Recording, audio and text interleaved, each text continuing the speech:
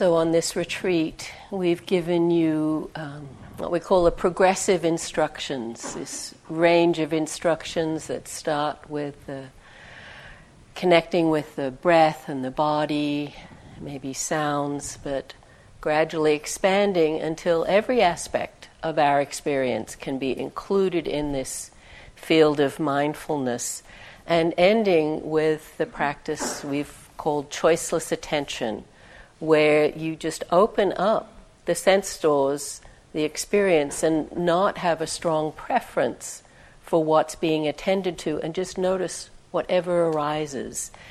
And the intention behind all of these practices is to develop clear seeing into the nature of things, Dhamma wisdom. This is the intent of this form of practice. I want to talk tonight about an interaction or a teaching that the Buddha gave to two people that hones in on a way of practicing mindfulness that for them was enough to bring them to awakening. And these two people are Bahiya and Malyunkaputta. Some of you may have heard of Bahiya. The teaching to him is quite well known. He's known as Bahiya of the bark cloth. And in the suttas, there's just a little bit of a background to him. But in the commentaries, which are these later reflections on the teachings of the Buddha, they really expand this story of Bahiya of the bark cloth. And the story is that Bahiya was just a fisherman. Not just a fisherman, he was a fisherman.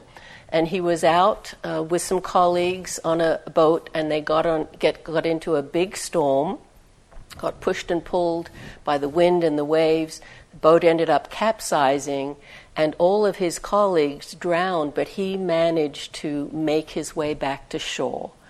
But in doing so, he nearly drowned, he was exhausted, and all of his clothing had been stripped away by the strength of the waves. So it said that he pulled some bark off a tree to just clothe himself in. So that's why he was Bahiya of the bark cloth. And he went into a nearby village to get some sustenance. And as he approached this village, people took him for a sadhu or a renunciate, someone who was on a spiritual path, and they fed him. They respected that he was doing that. So Bahiya thought, well, this is pretty good. I don't have to go out fishing. I don't have to risk my life. I become a sadhu and I'm taken care of. So he took on that role or persona of being a sadhu, a spiritual seeker.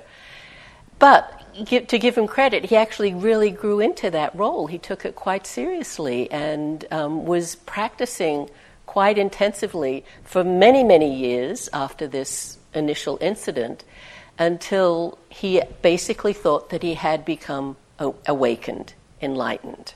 He was quite comfortable in that assessment of himself.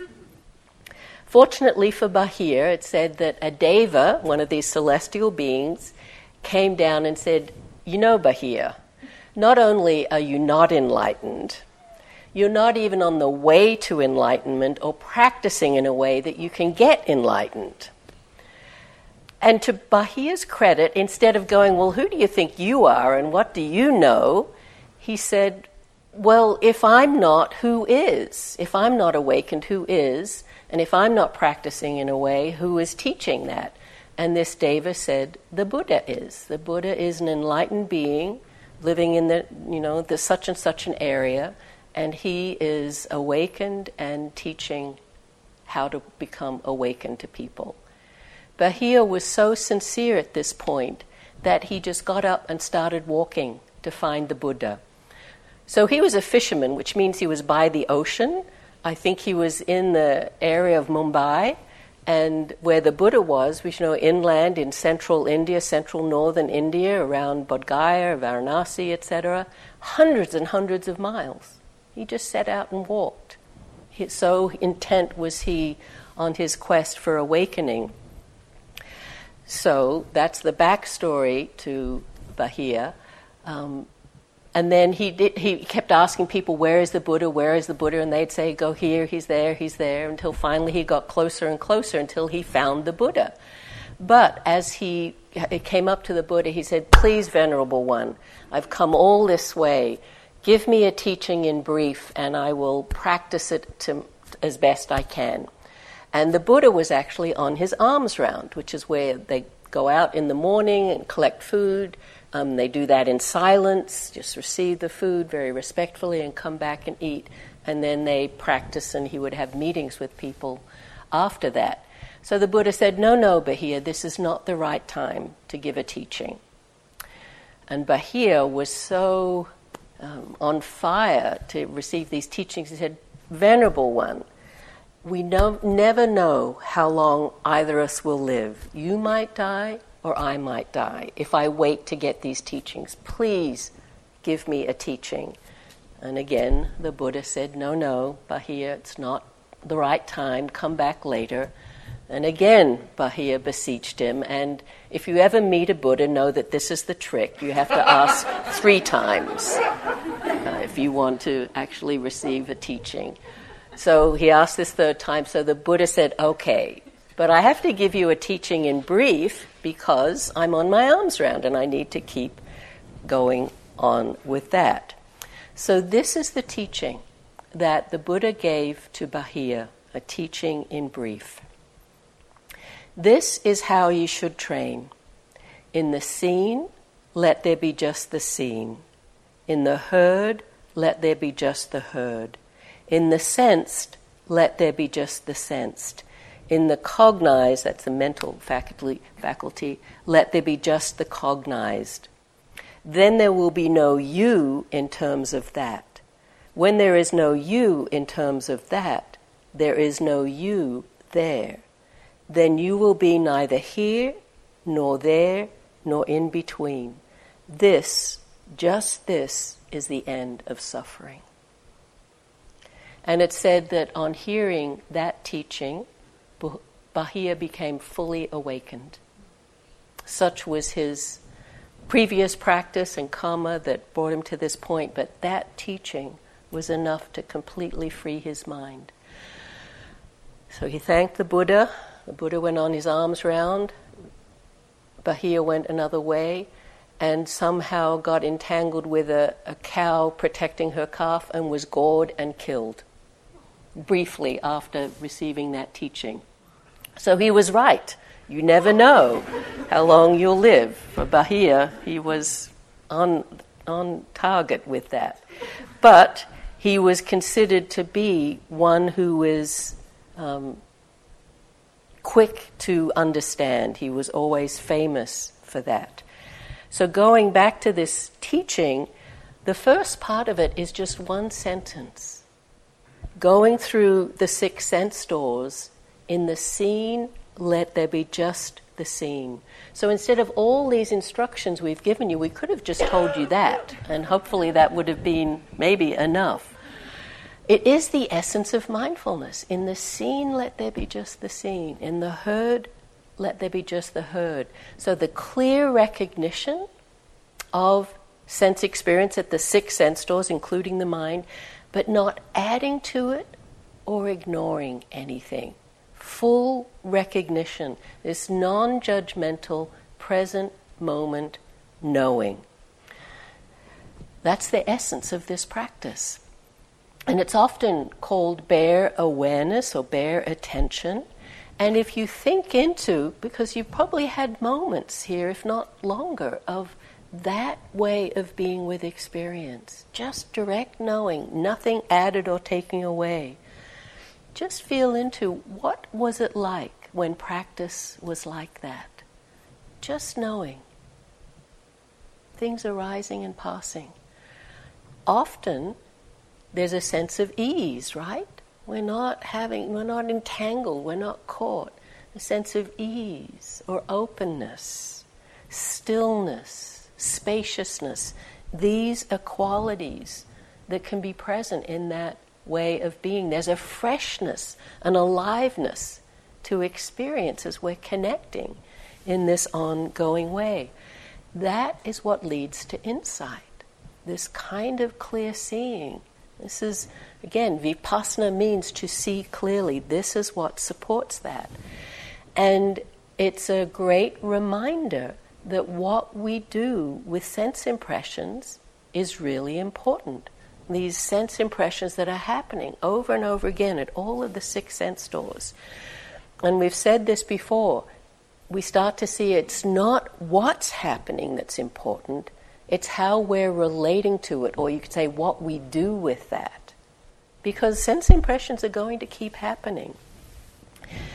In my collection of meditation-related cartoons, this is one I saw not so long ago by a cartoonist called Bizarro. I don't know if you know him. He's been around for a while. He's actually, I looked him up because this one so interested me, and he is a meditator and a philosopher. He's got long, in his website, long posts about his view of an understanding of the world and philosophy. But this one, in a doctor's office, and the doctor is behind this patient who's sitting, on a table, and they're obviously doing a procedure on this person's back.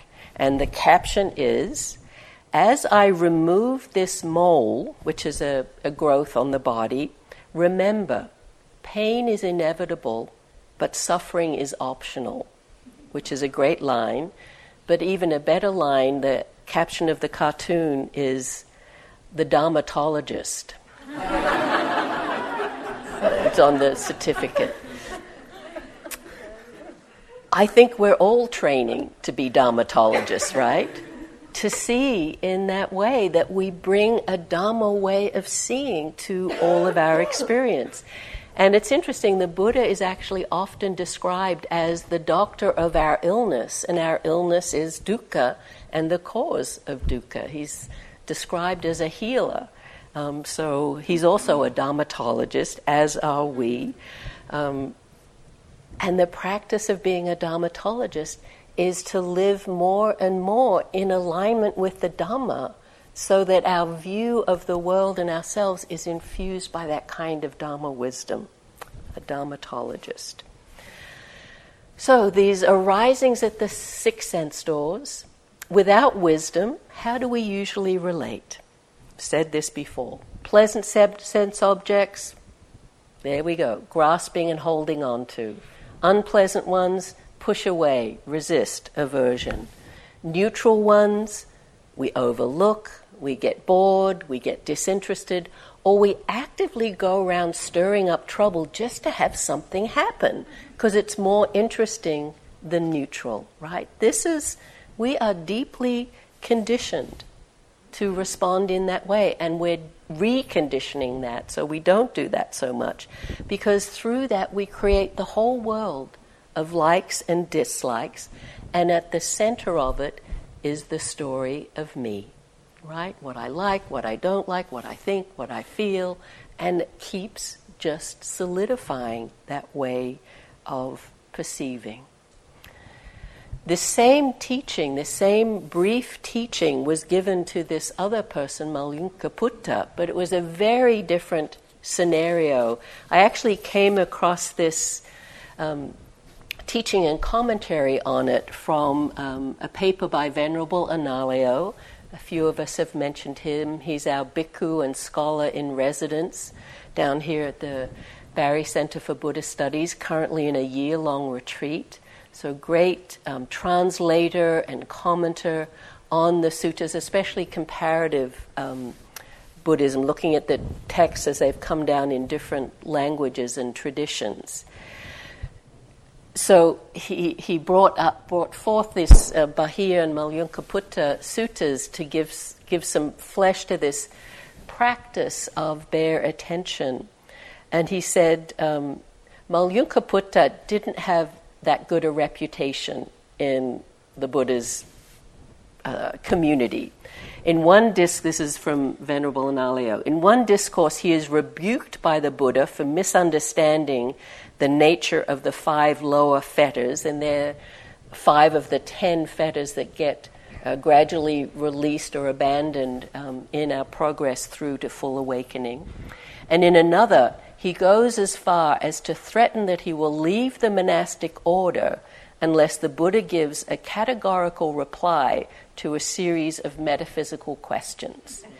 And these are questions like, is the world eternal or not eternal, or finite or infinite? Are the soul and the body the same thing, or are they different things? After death, does a realized one, a Buddha, exist or not exist, or both exist or doesn't exist, or neither exist or doesn't exist? And the Buddha basically says, I never told you I would answer those questions. I'm not going to answer those questions. And basically, those questions aren't important. They're not relevant to what I'm trying to teach and what it's important for you to understand. And in the same sutta as what the Buddha says about Mallunkaputta, it's famous for this, the simile of the poisoned arrow, where when the Buddha says, I won't give you the reply to these questions because they're not helpful, he says Mallunkaputa's attitude is similar to that of a person who was struck by a poisoned arrow, who instead of allowing the arrow to be taken out, first wants answers to a series of irrelevant details like what kind of arrow is it, and what are the feathers on the arrow, and who made the arrow. And by the time they might get the answer to all those questions, they'd be dead, So it's like, don't waste your time on these questions that aren't to the point of freedom that he is teaching. So that's the backstory to say Mallunkaputta had been around for a while, he'd had a lot of conversations with the Buddha, and he wasn't quite getting it. But finally, he decides to become serious, and so he comes to the Buddha and asks for a teaching in brief. And he says, when I've heard it, I'll live alone, withdrawn, diligent, keen, and resolute. And the Buddha says, there are those who are young, intelligent, and with sharp faculties, having recently gone forth in my teaching and discipline, and they are nevertheless without indolence in my teaching and discipline. Basically saying they're young and attentive, and they're doing what I say, and they're going for it. Let alone you, who are now old and with ripe faculties, and yet you asked me to teach you an instruction in brief. It's basically like you've been around forever, you've never paid attention to what I'm trying to say, and now you want me to teach you? And Mallunkaputta says, sir, even though I'm an old man, elderly and senior, may the Buddha please teach me the Dhamma in brief. Hopefully I can understand the meaning of what the Buddha says. Hopefully I can be an heir to the Buddha's teaching. And for me, the message is never too late, right? Sometimes I hear people say, I started too late, or I don't understand enough. Mallunkaputta is our guide and representative of, if we take this seriously, I shouldn't get ahead of myself. He has this desire to really get a teaching from the Buddha. So the Buddha asks him, do you have any desire or greed and affection for sounds known by the ear, and then goes through all the other sense or sight, smells, etc., that you haven't known, that you've never known before, that you don't know or you don't think would be known? Basically anything ever, any desire. Mallunkaputta actually says no. No, I don't. So he has been practicing to be able to say, no, I don't imagine, I haven't had, and I'm not imagining that I will have any desire, grasping, clinging to what's arising at the sixth sense door. So he has let go of a lot. There is some wisdom already there. So this is significant. So then the Buddha gives him the same teaching he gave to Bahia. In the seen, let there be just the seen. In the heard, let there be just the heard. And that section about there will be no you there, etc. And then, this is where it gets interesting, he questions Mallunkaputta to see if he actually understands this brief teaching, whereas Bahia just said thank you and walked off. So this is Mallyunkaputta's answer. Having seen a form with mindfulness muddled, attending to the pleasing sign, one experiences it with an infatuated mind and remains tightly holding to it. Many feelings flourish within, originating from the visible form, covetousness and annoyance as well, by which one's mind becomes disturbed. For one who accumulates suffering thus, nibbana, freedom, true freedom, is said to be far away. And so he repeats that for each of the sense doors. Mindfulness muddled, attending to the pleasing sign. However, when firmly mindful, one sees a form, and likewise for the other sense doors, when one is not inflamed by lust for forms, one experiences it with a dispassionate mind and does not remain holding tightly to it. One fares mindfully in such a way that even as one sees the form, and while one undergoes a feeling, so meaning Vedana is still there, pleasant, unpleasant, neutral, suffering is exhausted, not built up. For one dismantling suffering thus, nibbana is said to be close by. For one diminishing thus, suffering thus, nibbana is said to be close by in such a way, Venerable Sir, it is in such a way, Venerable Sir, that I understand in detail the meaning of what was stated by the Blessed One. And the Blessed One approves Malunkaputta's understanding. So I just think this is so helpful for us. When mindfulness is muddled, nibbana is far away. When we get infatuated or disturbed or cling to, in whatever way we do, the sense experiences, nibbana is far away. But when one is mindful, seeing with clarity, not getting entangled, nibbana is said to be close by. This is what this teaching is pointing to, not getting entangled in these arisings at the six sense doors. And when we look at our experience, what we see is this entanglement is formed by thinking, right? It's taking a sense impression and making a whole world out of it, especially, as I've said, the story of me, solidifying a sense of self. So watch what the mind does when there's a new sense impression at one of the sense gates, especially something that's strong or impactful. What I've seen from me in my practice is what I can, if mindfulness isn't really clear, I can respond with what's called an interrogative, which is like interrogation when we're asking a question. And there's a classic framing of what's the basis of good storytelling or journalism, which is to ask and answer the questions who, what, when, where, how, and why.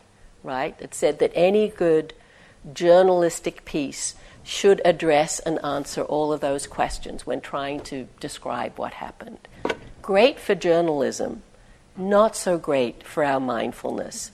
Because through trying to answer those questions, that's how we get entangled. So a noise arises. Who's making that noise? Right? What are they doing? What is that noise? Why are they doing that?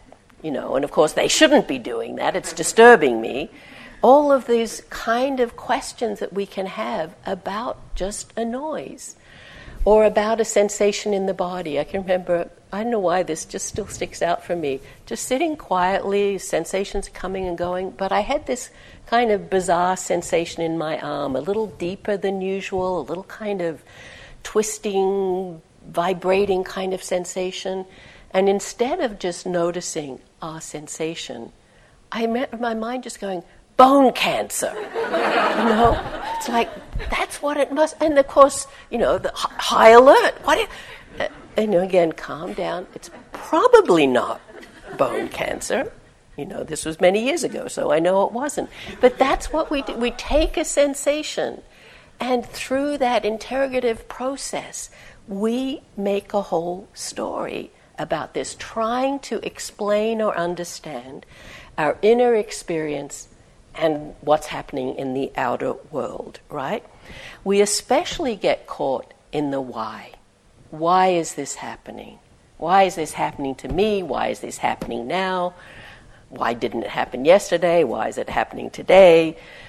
And our practice isn't about answering that question why. It's not doing therapy where we're trying to understand everything and why it happened. The Buddha called that one of the imponderables, the unfolding of karma, why things are happening.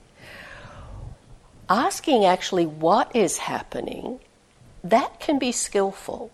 If it's done with clarity, especially if things are kind of complicated or we're getting confused, we're like, oh, what is happening? What am I noticing? Oh, this. If that points us back to direct experience with some clarity, oh, this is happening. If there's a complex emotion happening, instead of, again, getting lost in the why and the wherefore and the who and the what, just, it's pressure in the body, a contraction in the heart, a heaviness in the belly. That can be skillful. I don't know if someone has said this already, but practicing with Ajahn Sumedho, that great teacher and previous abbot of Amaravati Monastery, one of the practice tips he would always say is just to say, aversion is like this. Sadness is like this. Wanting is like this. And he would say you have to know aversion to know non-aversion. But just that clarity, this experience is like this. Immediately there can be some mindfulness and even some equanimity. So that can be helpful. The what, if it directs us back. But most of the time, these other questions, who, what, when, where, how, and why, not so helpful. So notice if you have an experience at the six sense doors and the next thought is, who? Who is doing that? Why are they doing it? We just get caught in that. And usually caught in aversion or wanting. So we start to see that practice is about noting the characteristics of experience, not the content or concepts around it. Dawn spoke beautifully the other day in talking about the body, about how so much we're relating is just concepts, ideas, not helpful, distortions often. The characteristics of experience, not the concepts or content. This is the practice of meditation. So what do I mean by characteristics?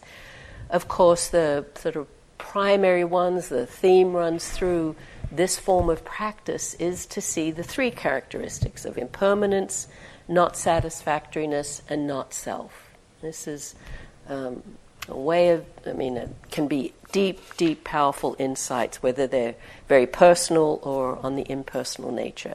But it also means the elemental nature of experience, that it's just tingling or burning or vibrating. Earth, air, fire, water, the elemental nature. The Vedana are part of its characteristics, pleasant, unpleasant, neutral. Even noticing or knowing that something is a hindrance or a factor of awakening, that's its characteristic, not the content of what's happening. This is how we disentangle. Noticing dukkha, this is a characteristic. This is suffering, I'm getting caught here. Dukkha. Something can release a little. We're not so much caught in the content, but we're with the characteristics.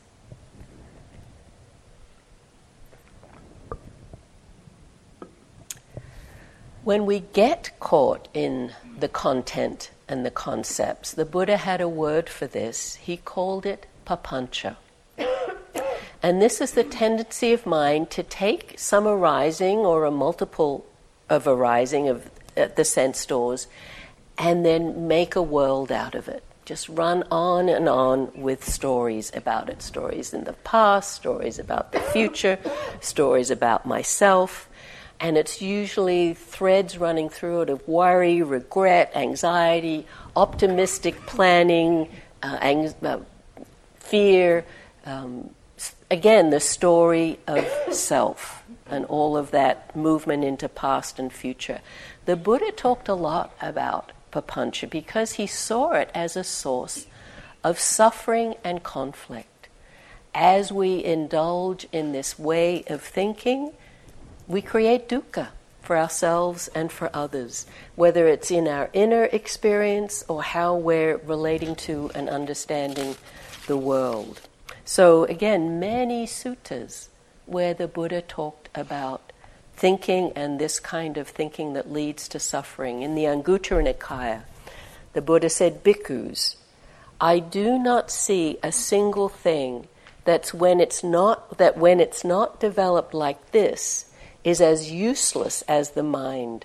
An undeveloped mind is useless. Bhikkhus, I do not see a single thing that, when it is developed like this, is as workable as the mind. A developed mind is workable." And I've seen other translations of this. The Buddha, it's sometimes translated as a mind that's tamed or untamed, or developed or undeveloped, or beneficial or harmful.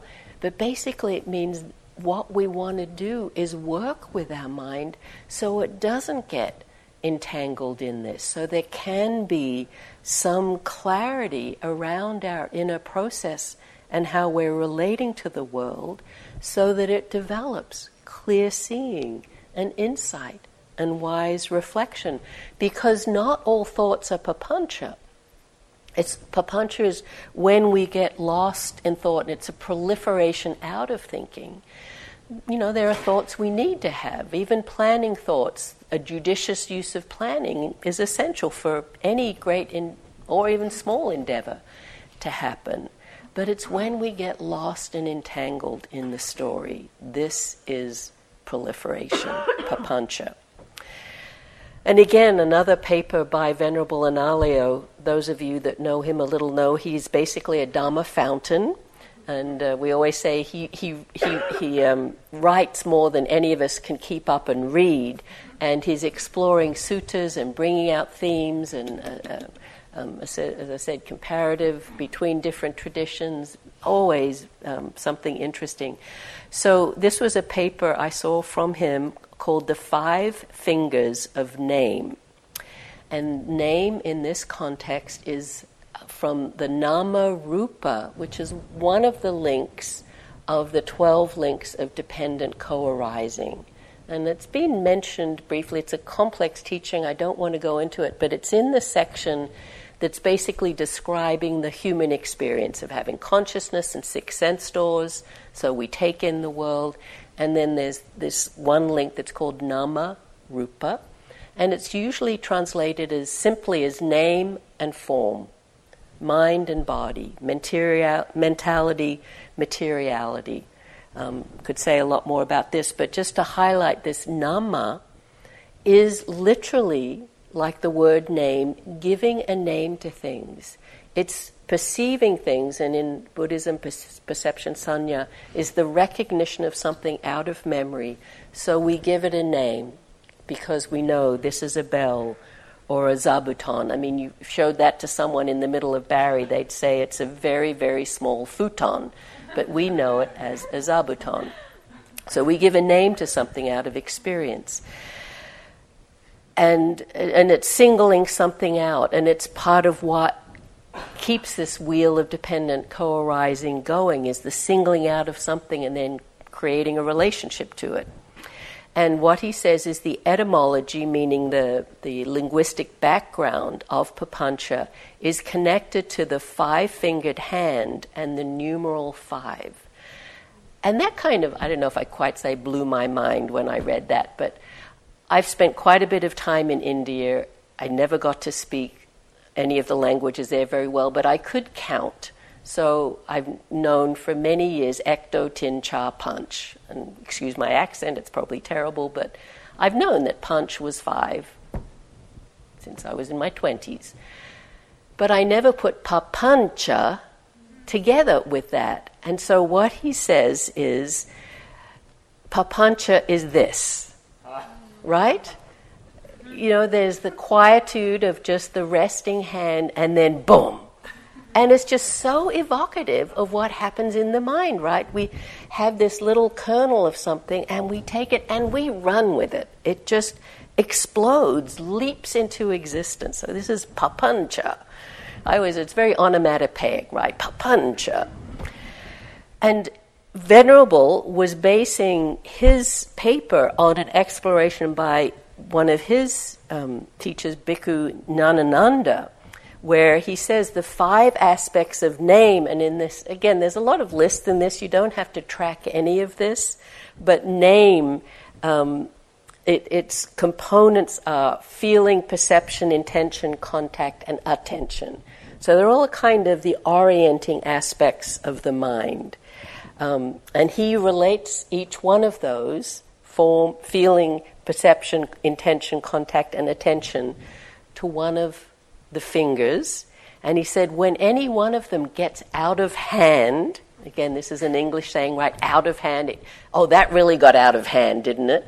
That's papancha. And so he sort of has a whole description of how each one relates to one of the fingers. So I don't want to go through all those, it's a longer thing. But for example, he says the little finger he equates with Vedana, feeling tone. He says it's easily overlooked because it's small. Yet no hand is complete without the little finger.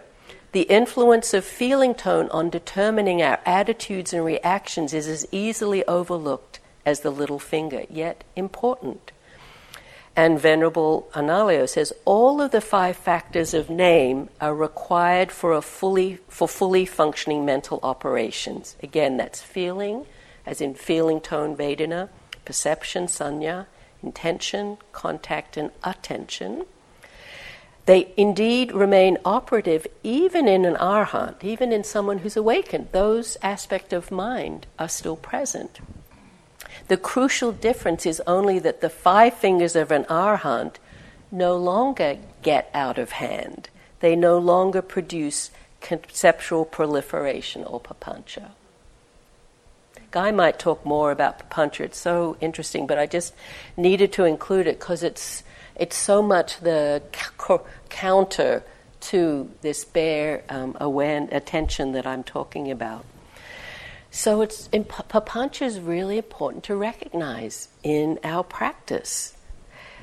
Literally, it means proliferation or diffuseness or spreading. It's always negative with implications of distortion or falsification. That's how we can know it. As I said, not all thinking is papancha. Thanissaro Bhikkhu, another scholar, monk practitioner, translates it as self-reflexive thinking, meaning, again, the thoughts are about ourselves. Proliferation, complication, elaboration, or distortion. So just from those words, you can get a sense of the kind of thinking that is papancha.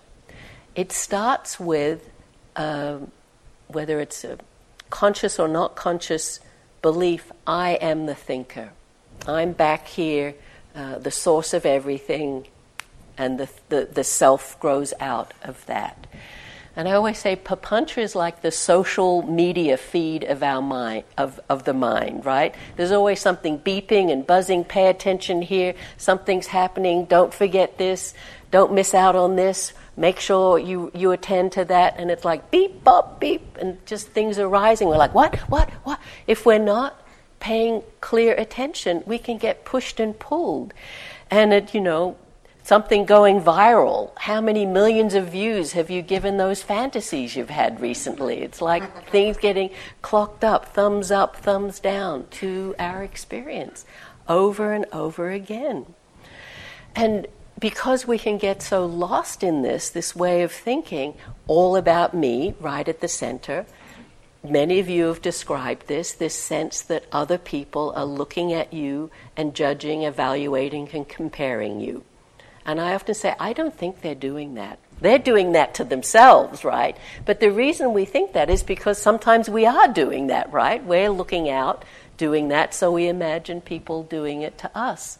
It's happening much less than you think, but it is how we create the sense of self over and over again, this judging and evaluating and comparing.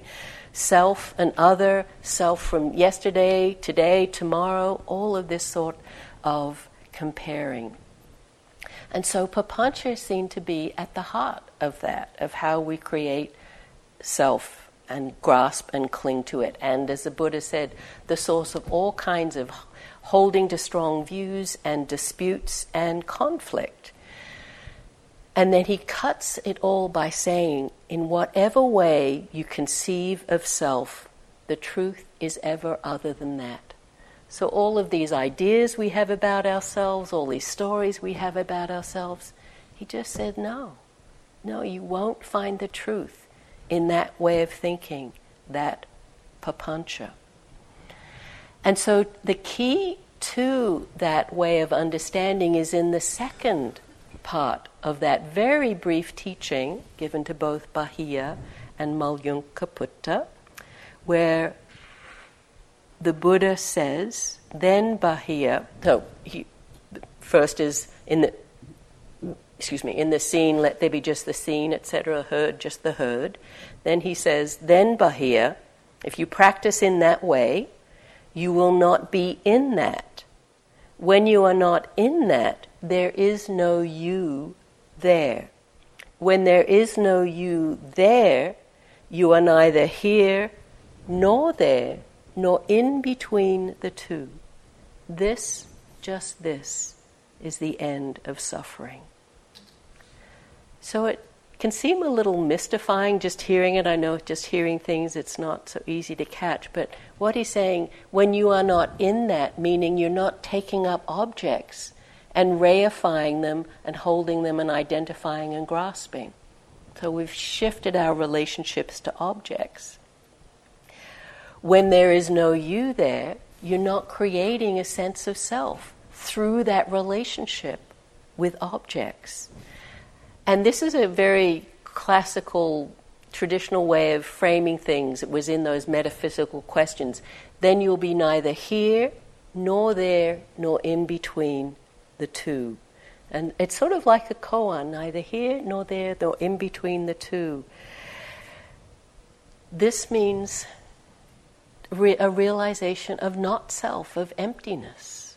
We're not solidifying, using objects to reify our sense of ourselves, to reify the objects. We're seeing things clearly. This, just this, is the end of suffering. And so the instruction is not to create a sense of self or self out of our experiences. The experiences can still happen. They will happen. They happen for an arhat, for the Buddha. But we don't have to identify with and appropriate them and make the story of me. And what we start to see is self is certainly not a solid thing, nothing permanent, but it's actually a verb. We're creating this sense of self over and over again through what's called I-making and my-making. And there's this famous teaching from the Anguttara Nikaya, very brief, where the Buddha just says, nothing whatsoever is to be clung to. And Ajahn Buddhadasa, that great Thai forest teacher, in his book Heartwood of the Bodhi Tree, says, if one amplifies the meaning of this a little, it may be rendered as, no one should grasp at or cling to anything as being I or mine. As being I refers to the feeling called I-ing, as in I as a verb. And there's a Pali for that, is ahamkara, the grasping at a solid sense of self. As being mine refers to the feeling called my-ing. Mamankara, the grasping at objects as being connected or solid like the self, around the self. So I-ing and my-ing are things we do. There's nothing solid or permanent there. And so in seeing that, this is what happened. This was the teaching to Bahiya. And as I said, Bahiya became enlightened. And I said he was considered foremost in those who instantly comprehended the truth. It said our dear Mallunkaputta was not instant, not so quick, but he did go away and practice diligently with that teaching and did become an arhat in his lifetime. So never too late. He was quite old. It's possible for us as well, with that kind of clarity of seeing. The essence of this teaching is to keep it simple. Practicing with the arisings of the six sense doors and not getting entangled in them, but rather seeing their nature.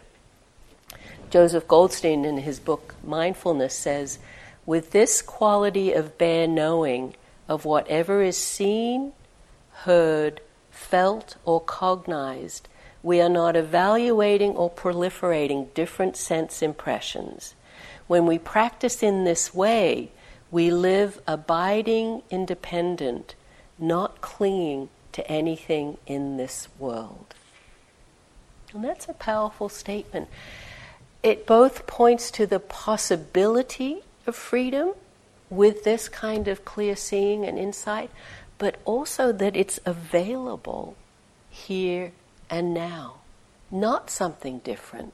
When the mind is untangled, when we see clearly with Dharma wisdom, when Dharma wisdom keeps infusing how we're relating to our experience, freedom is possible in this very moment because there is unentanglement. We're not creating a sense of self. We're seeing clearly, as I said before, the characteristics of experience, not lost in content or concepts, and particularly the characteristics of the three marks of existence: impermanence, unsatisfactoriness, or not self. Or as one teacher says, we learn that things are not personal, not perfect, and not permanent. A good way of framing these three characteristics, and that everything that's arising is conditioned in this conditioned realm, Nibbana being the only thing that's unconditioned. When we understand clearly and deeply through insight, we don't get so entangled. And of course we'll forget, but this practice is to keep reminding us of these truths. So why, the root we've said of sati, of mindfulness, is to remember. It's to keep remembering these deep truths. Thanissaro Bhikkhu Tanjef says, emptiness is a mode of perception, a way of looking at experience. It adds nothing to and takes nothing away from the raw data of physical and mental events. Just this clarity of seeing that reveals the nature, reveals the Dhamma. The quiet, attentive mind allows us to see that, to experience that directly. When we're not filling the mind with papancha, with reifying and solidifying the sense of self, and telling stories.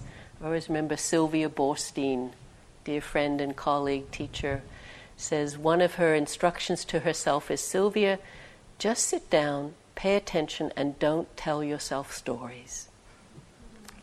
Simple instruction, but so helpful. Don't tell yourself stories. One of the ways the Buddha talked about the kind of freedom that he experienced about Nibbana was actually nipipancha. And I can never say that without thinking of the knights who say nit. For any of you who've got that association, Monty Python. But nit just literally means not. So nipapancha is not papancha. That's a synonym for Nibbana. There's this list of the 33 synonyms for Nibbana, like the peaceful, the deathless, the sublime, the refuge, etc. The unproliferated, or the not papancha, is a synonym for Nibbana. The ending of papancha, nipapancha, is a mind that doesn't proliferate. And that is an experience of freedom. The Buddha said people delight in proliferation, in papancha. The Tathagata in non-proliferation. The Buddha in non-proliferation. It's from the Dhammapada. So I want to end with a poem. It's from a book called The First Free Women, which are interpretations of the Enlightenment poems of the early Buddhist nuns, the disciples of the Buddha, the female disciples of the Buddha. There's been some controversy about that book because it was publicized as a translation of this text of the Therigatha, but it's not. It's interpretations of them. When it's read that way, I think there's some beautiful teachings in there. So that's how I read them, as inspired by or interpretations of these Enlightenment poems of the early Buddhist nuns. And this is from Mitta Kali. Mitta means friend, so it means friend of the dark. I was always smart. If the path was good, I figured it would make me even smarter. One night while meditating, I watched my thoughts piling themselves up all around me. My mind built a hut out of all of those thoughts, then filled that hut. Soon it was a whole city, a whole world. Oh, my beautiful, beautiful thoughts. Who will look after you after I'm gone? I swear I could weep. I could weep for all of you. My sisters, do you really want to be free?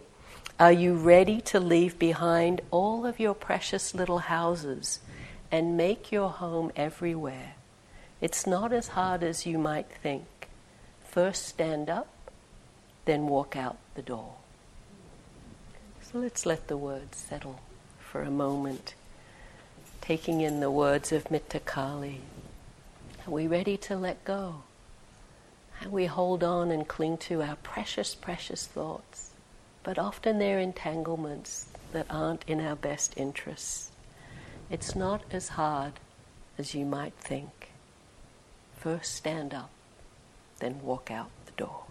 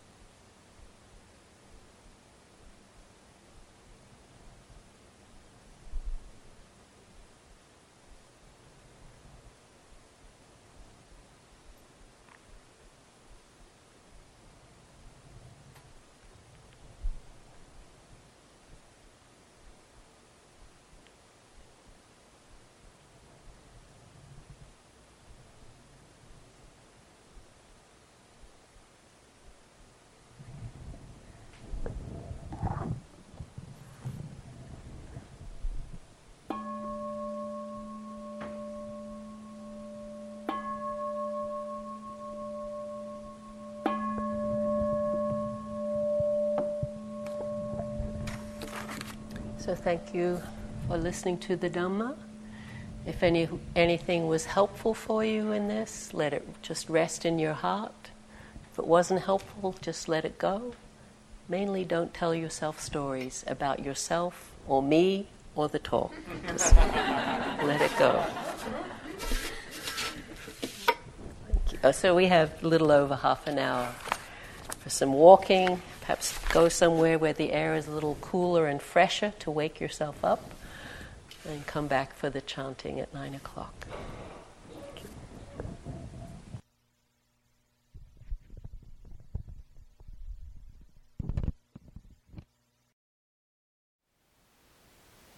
Thank you for listening. To learn how you can support the teachers and Dharma Seed, please visit dharmaseed.org/donate.